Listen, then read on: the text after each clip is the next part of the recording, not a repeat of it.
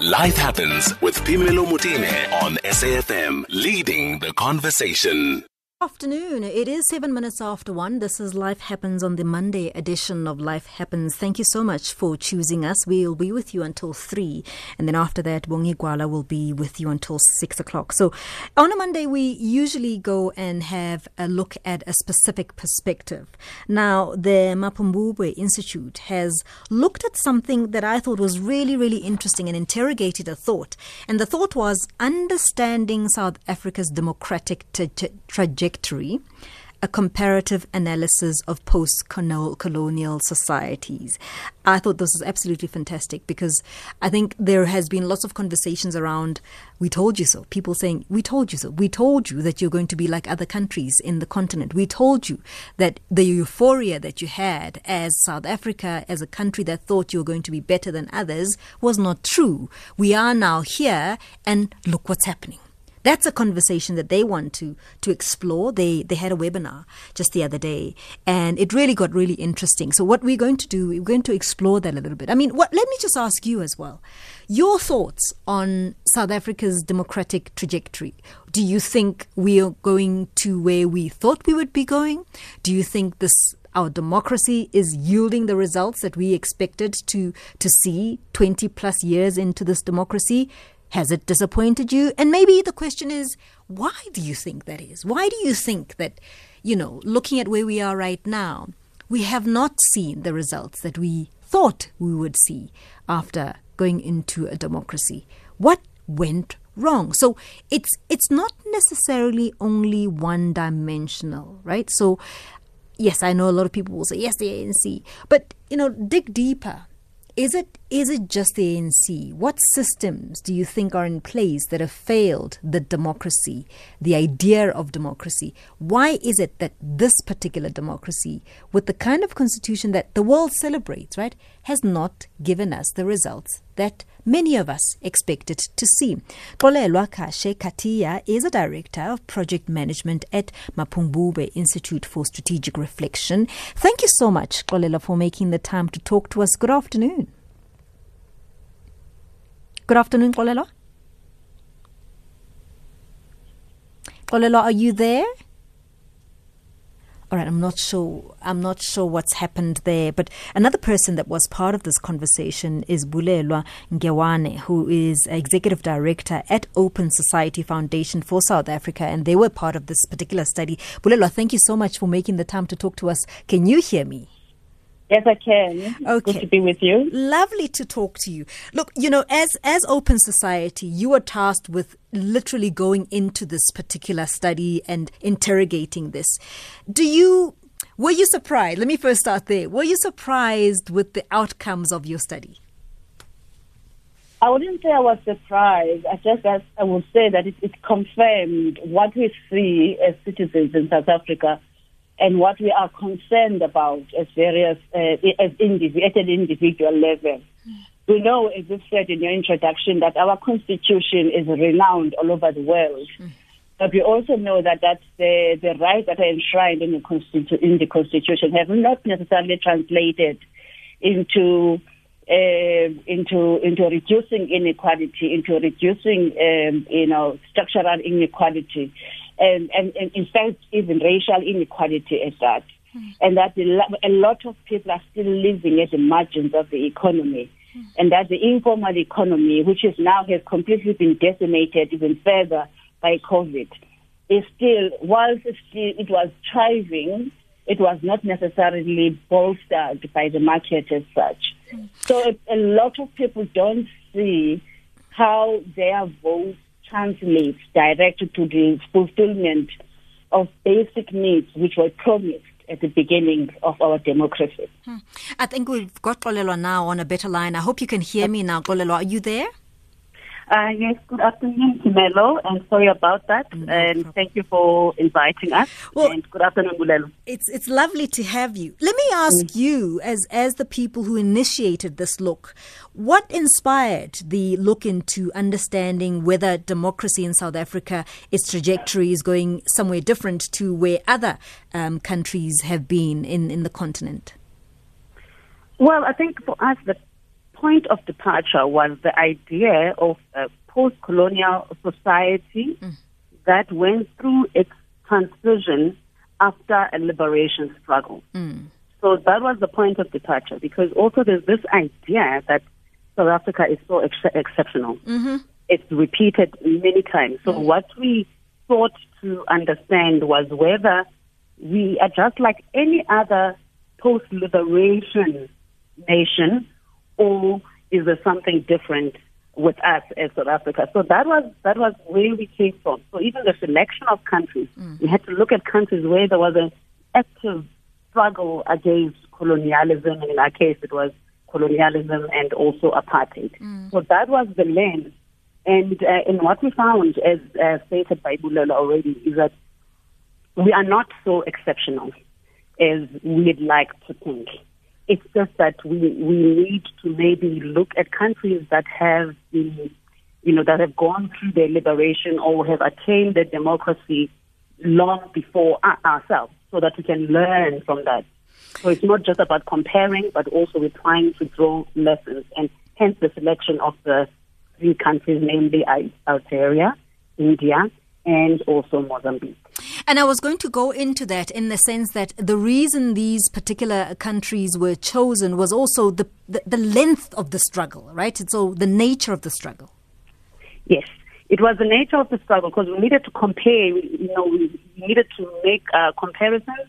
First, we have to make sure that we find countries that are sort of like similar, and then it could be in the sense of who the colonizer was. So we'd look at countries that, for example, even though we did not succeed in terms of the continent Africa, wherein we'd have to look at an Anglophone country. But also another layer would be proximity.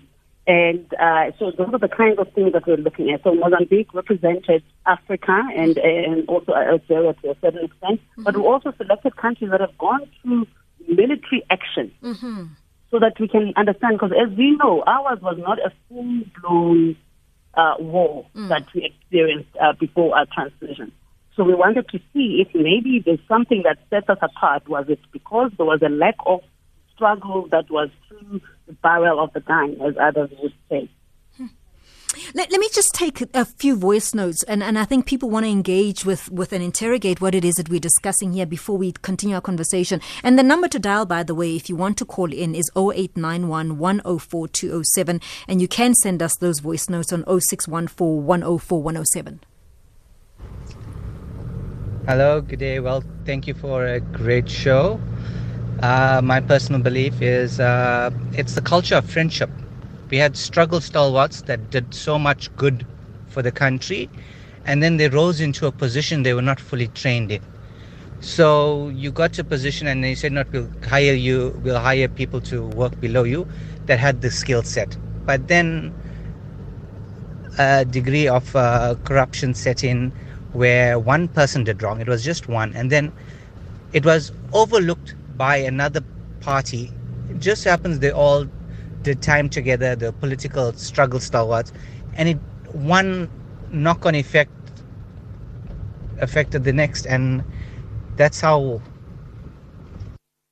Hi, I'm just listening to what you're saying, and I feel like we haven't actually gone anywhere, because we find that people today are still, charged based on the 1964 Act of 1964. We find people being charged on the 1952 Act. Now, how it is that we got freedom and then we changed, but we forgot to change the one aspect which oppressed us most, which was the law.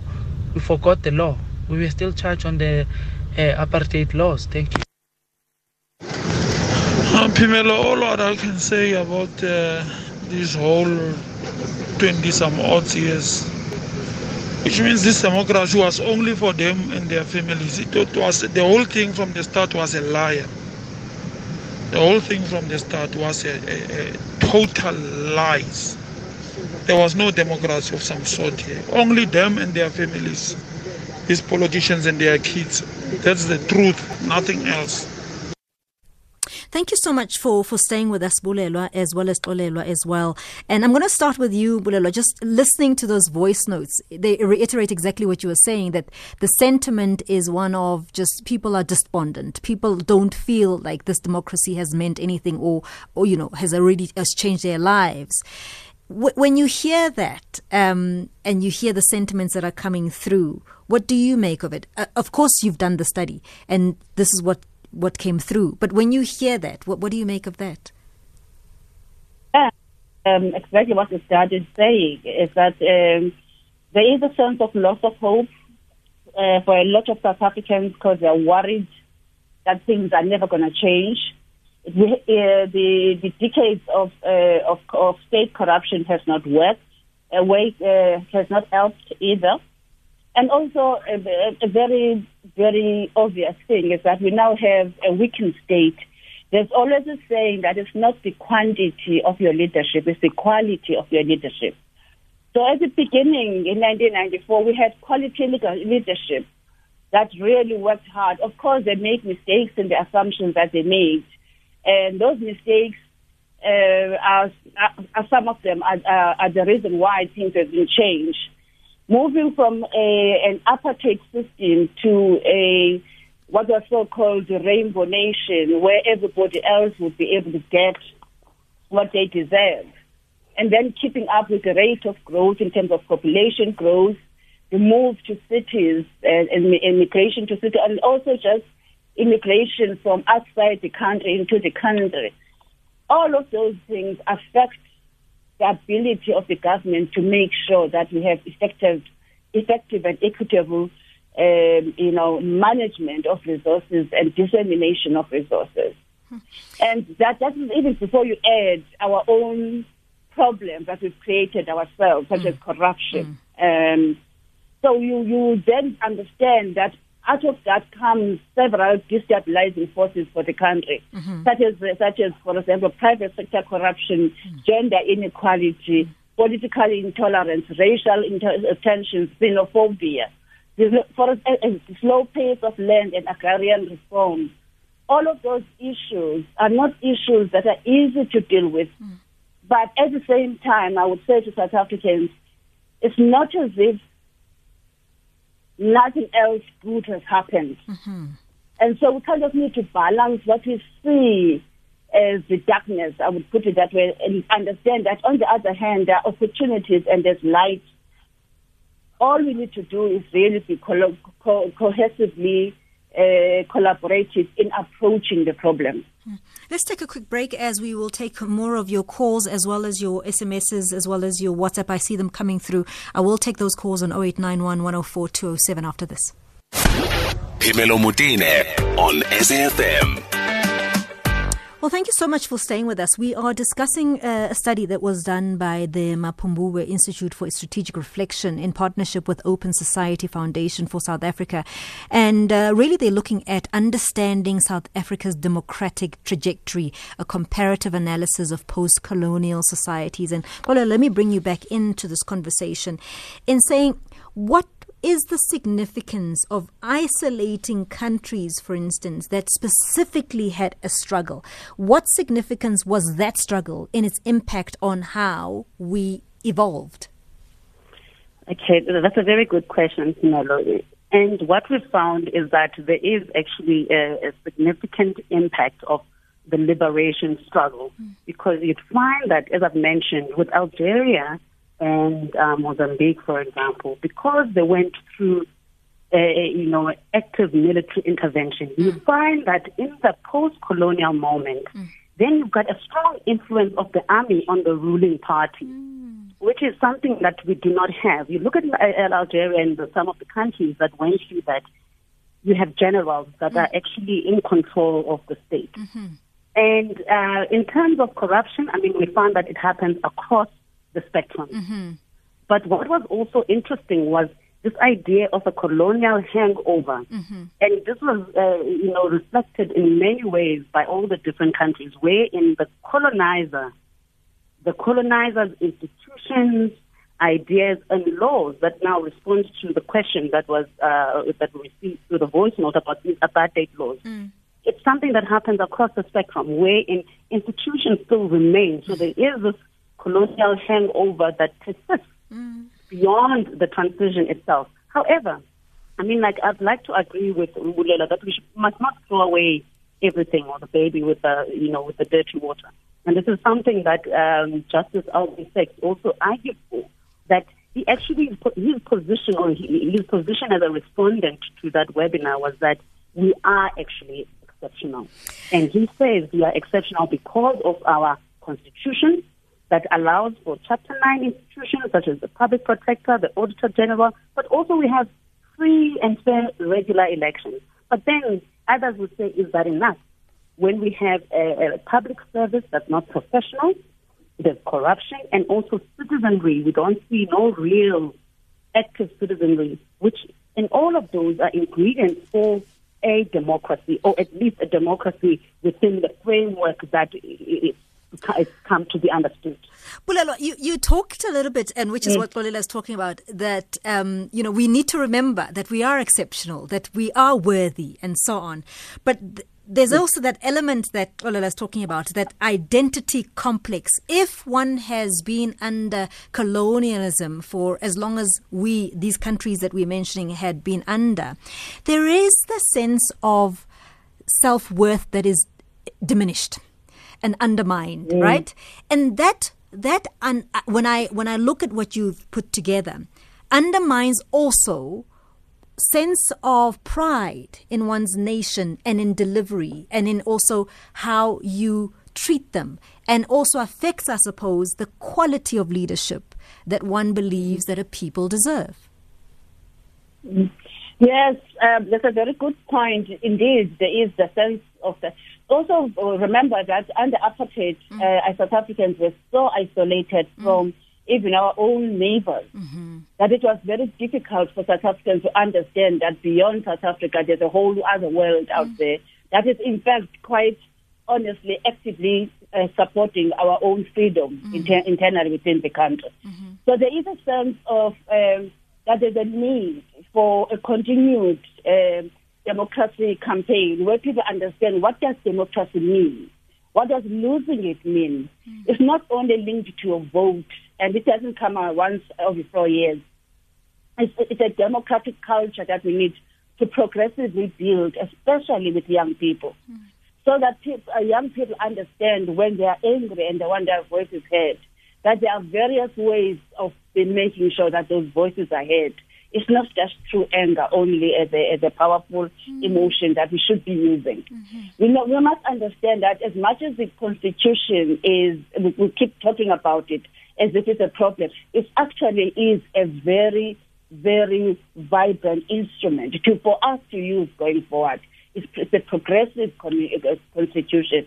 We've got a vibrant civil society. We've got independent media. We've got active citizenry.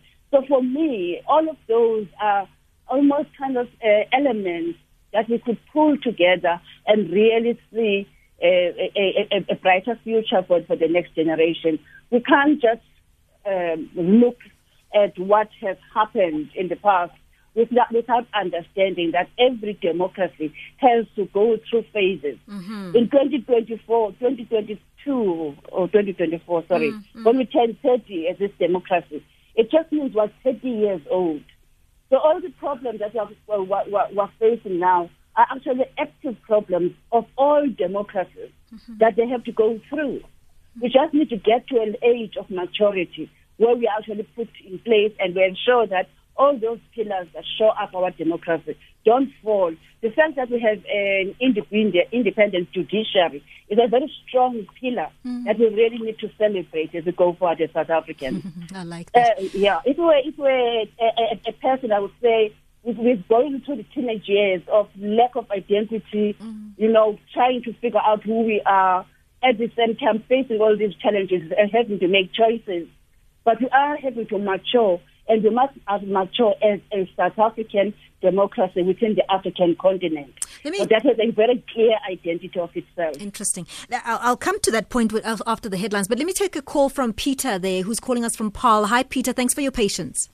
Hi, good afternoon to you and your guests. I don't know. I think the the root cause of the problems that we face in our country today have more to do with education as opposed to, that have led to, somewhat of a failed democracy because,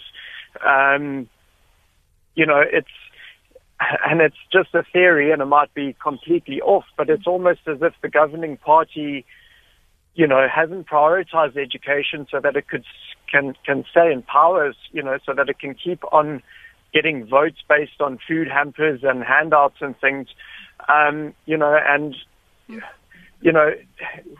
if we don't educate people here, or adequately educate people here, we're going to continue this cycle of not creating people who are employable almost because,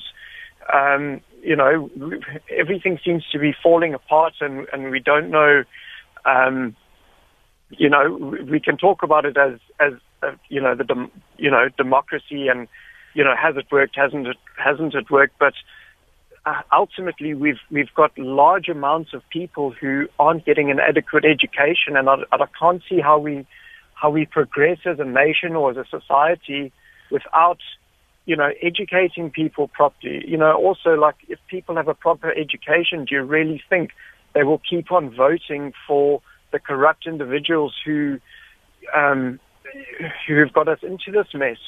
So I don't know. It's We'll mull on that. Well, let's mull on that. Peter, thank you so much for your call. Peter, they're calling us from Paarl. We'll come back with my guest. Let me just go quickly to Utsile Saku for the latest in headlines at 1:30.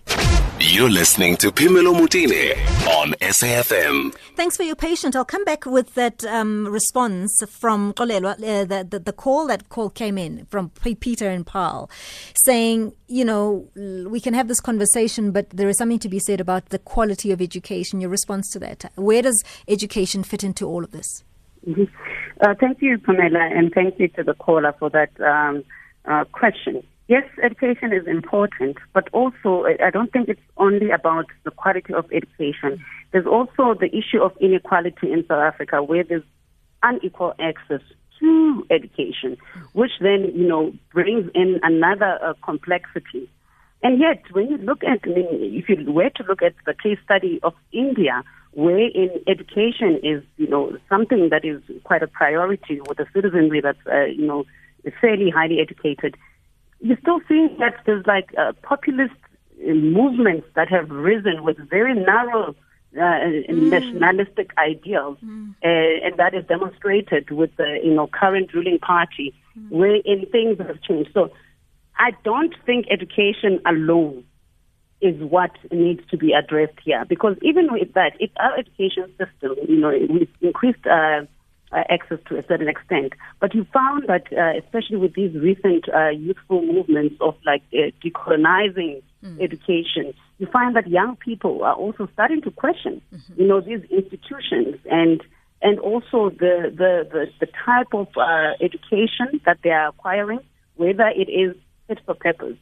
And that also brings us to even how we view democracy. What lenses are we using in understanding what it means to be within a democratic dispensation? Is it something that we depend on? Do we depend on our colonizer to define what the meaning of democracy is? And I think it's very interesting, what is coming out of youthful movements in that regard, where all these things are being questioned. Let me ask you, Bulelwa, one would also look at education in this country is actually well funded.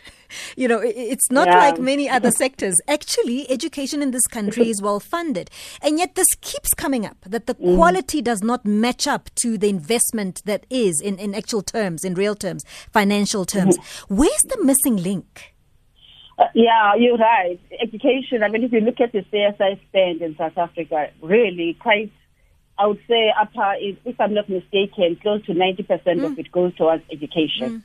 It is, of course, the quality of education. And secondly, once you educate someone, that person needs to be employed. How many unemployed graduates do you know out there? It's not just the quality of education. It's that the education is in a value chain for someone to get themselves out of poverty. And all those other elements need to be there. Then you need to be able to find a job. You need to be able to progress within that job. You need, it's a basis of getting yourself out of poverty. So every time I attend a graduation, I always my heart gets broken when I hear people, they years there because they think that this child has gone through so much just to get that certificate. And 6-8 months later, a year later, that child is working on a call center because they can't find an appropriate job, or they haven't been able to find a job at all. So we can talk about education. It's not the only thing. I mean, from our position of the Open Society, we're really young and actually working actively towards a just and equitable and inclusive South Africa, where the rights that are enshrined in our Constitution are protected and realized. And we use our assets and resources to empower people to actively participate in the democratic process through everything that we do, to our grant making and convening and all of that. Because not one sector of this, it's almost like a puzzle. Yeah. It's fixing the rest. You make a very, very important point, because I often find that where we could do better as society is active citizenry, where, when you look at education, let's just use education as an example, and there are many others. In communities where the community is invested in being part of the education system, it works with the same curriculum, right? But you have the support where the children come out better, where people are invested in being part of the PTA, where people are invested in building their school themselves, where people are invested in being a community that functions and that has a say, that knows who their local leader is. Things somehow move in a better trajectory, where democracy is realized in a much more fruitful manner. And that's where people become part of, a democracy that functions. In instances where it's not, we often react, where people then burn the library, burn the clinic. How do we change that? How do we change that learned, as you said, warlike behavior, Xolelwa, where we need to understand we too are part of making things work. We too are part of the solution, not looking out for the solution to come in, You know what, Pineda, you said something about a sense of self-worth. And I think it all belongs there. And this is very linked to our history. Because we went through a very violent process, which was, other people would say, even though it was not a full-scale war, but it was a war, nonetheless, a different kind of war that left psychological scars. I mean, others would even name it a psychological warfare. And those scars have not been addressed. So we've got citizens who are walking around with these gunshot wounds with just a Band-Aid. Young people would say that Band-Aid is the Constitution, or the Band-Aid is the Codesa movement, and so on. That made us believe that we had healed. And that leaves us with this sense of no self-worth, or lack of being active or taking charge of our own lives. That's why in the space of education, I mean, a lot of our people, they're unable to participate, for example, in SCBs, or they cannot even, contribute to the schools. And that is because of the historical scar of inequality that remains with us, that makes us this hopeless nation that is unable to even resolve their own struggles. So I think there's a lot of work that needs to be done, because that moment did not end at Codesa. And it certainly did not end with the Truth and Reconciliation Commission. That's why we're seeing these implosions with young people. There's always these ruptures that keep coming up, and they get neutralized, but they keep coming up. If you pay attention to those ruptures, you would find that there is a scar or a wound, a sense of woundedness that is coming across. And then you wonder, why is it young people that are so wounded when, for example, they are born free? But then you look at other societies in Latin America, there's those who would argue that this scar can be inherited. Others would make a case that it becomes part of our DNA. So there's a lot of healing that needs to be done. There needs to be a moment of reckoning where we realize that the struggles did not end with the Constitution. It's continuation, and there's new generations that need to continue to take forward that process of healing. And I know at some point we thought the struggle was over, but now I think what we need to realize is that it's not over. And in my contribution to that webinar was that can we even call ourselves a post-colonial society when you've got calls for decolonization? For me, which shows that coloniality is still very much with us. Let's take a quick has let us down. Let's take a quick break. I do see you, Hayley. I see you, Romeo. I see you, Sipho. I'll be back with you after this.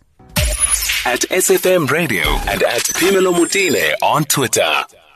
All right, let's take those calls. I do see you, Hayley. Thank you so much for your patience. Good afternoon, Hayley.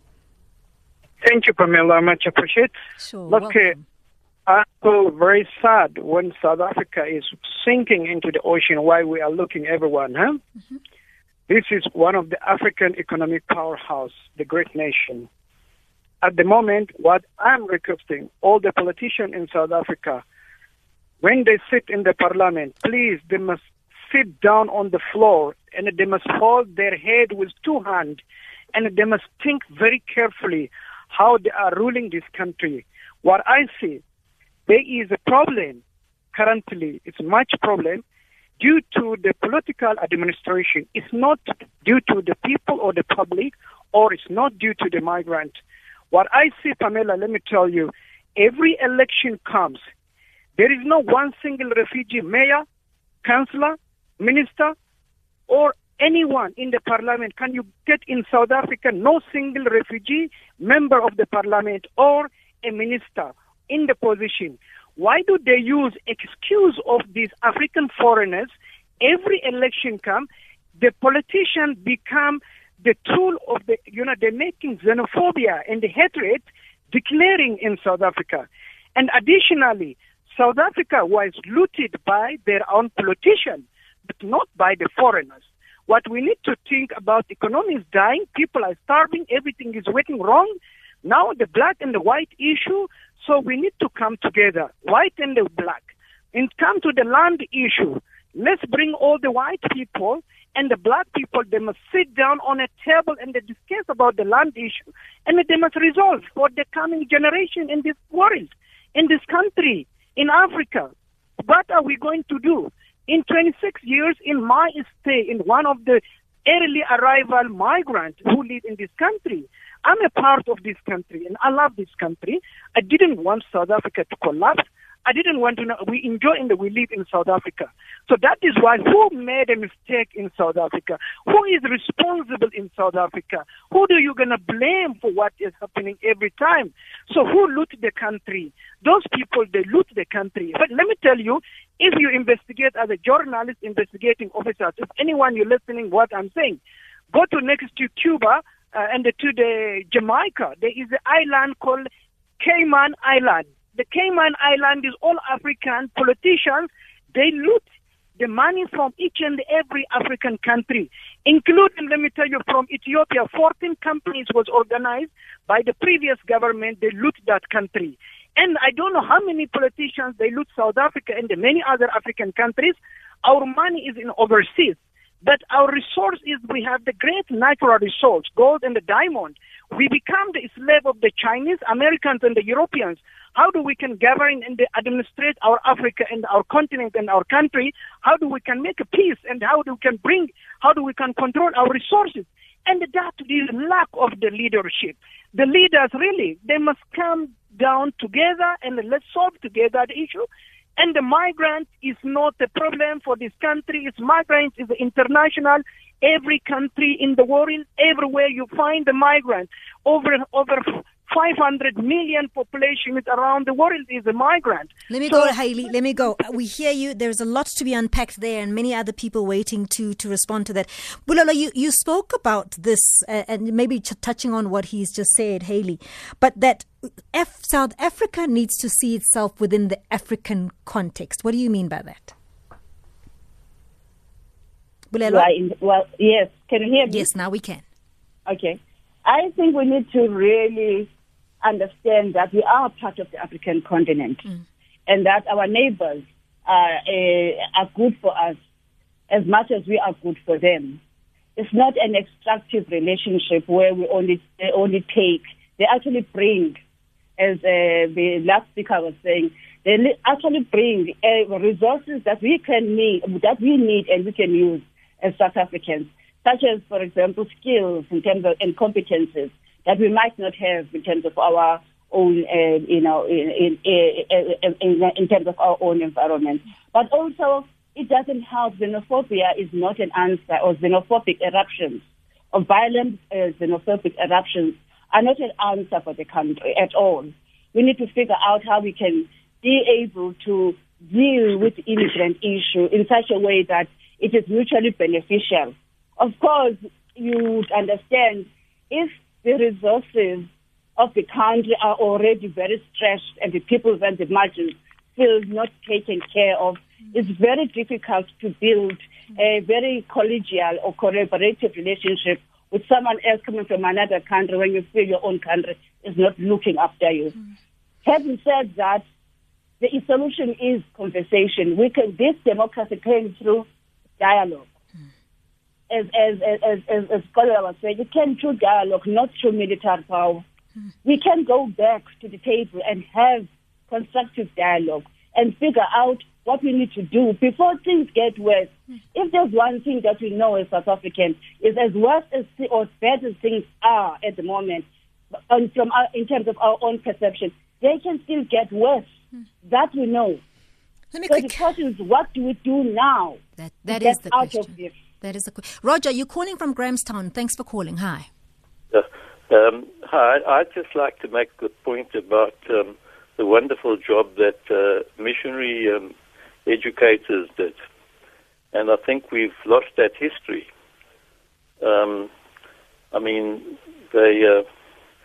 Places like Lovedale, Hilltown, Clarkbury, they educated our leaders like Nelson Mandela, and they did a very good job, and they brought in the ethics of Christianity. The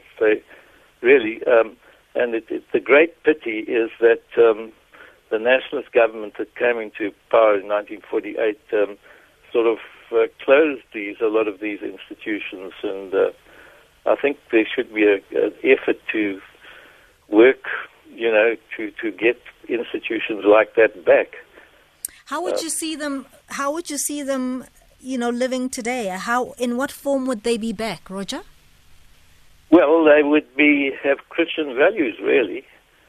That's basically what Nelson Mandela had, and he got those Christian values through Clarkbury and through was he at Lovedale or? Yeah, but he also had other African values that didn't necessarily. Yes, he did, but they were very broad-minded. His educators. If you read his book, Long Walk, you'll see that his educators were very broad-minded, actually, and they were doing a wonderful job. In fact, I think there should be. People have been talking about scars and that. I think those were mainly caused by the Bantu education, not by the colonial people. The British and the Scottish, education, because people don't seem to have gratitude for what they affected. My wife's great grandfather, he was the one who put Xhosa into writing. I think they should be grateful to him for that. He's John Benny. I think, Lovedale did a wonderful job, and Hilltown did too. And why do you think people are not grateful, Roger? Why do you assume? Well, I don't think they actually know about it. I think they should be educated into this. They don't know about those schools. People just don't know. But these people did a wonderful job, and it can't be true if you're saying that so many people. The Bantu education tried to stop it, but in actual fact, I taught at St. John's College in Mthatha. Let's have a conversation, Roger. Let's not have it being one way. No, I taught at Bulelwa too, and the syllabus is Roger, there. Roger. There's wrong information that the Bantu education sort of messed up all the syllabus. The math syllabus was exact. Roger? Hello? Let's have a two-way conversation.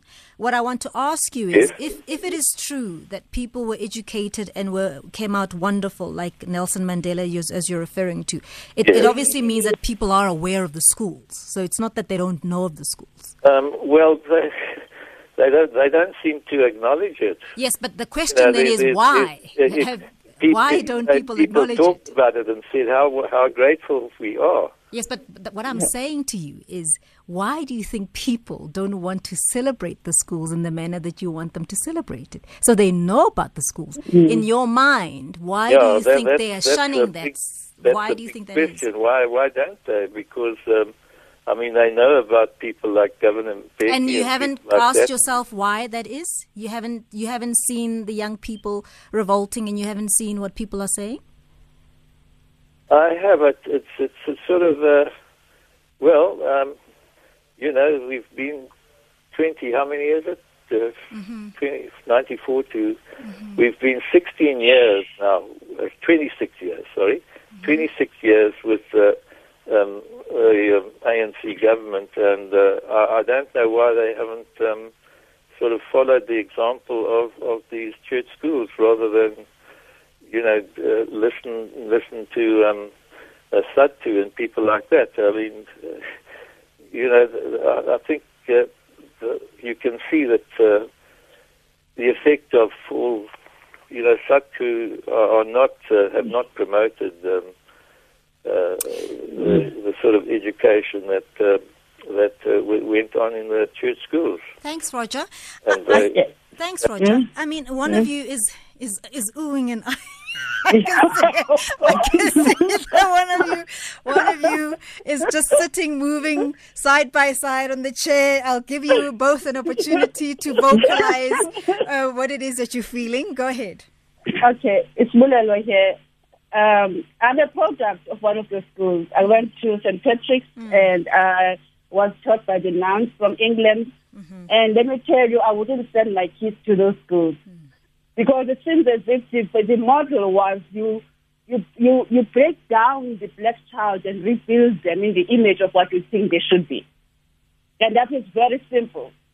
The quality of education aside, it's the mental stress as well as the lack of confidence in your blackness as a person, which seems to be, which was kind of like literally speaking out of us, doesn't really warrant the education that we got. That's my position, my personal position. Okay.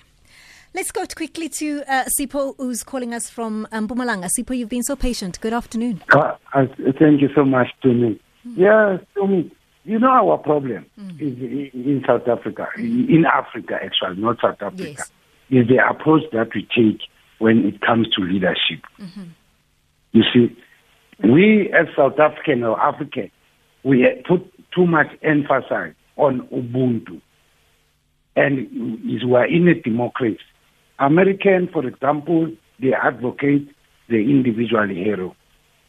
On the other hand, the European emphasize on rational and scientific thinking.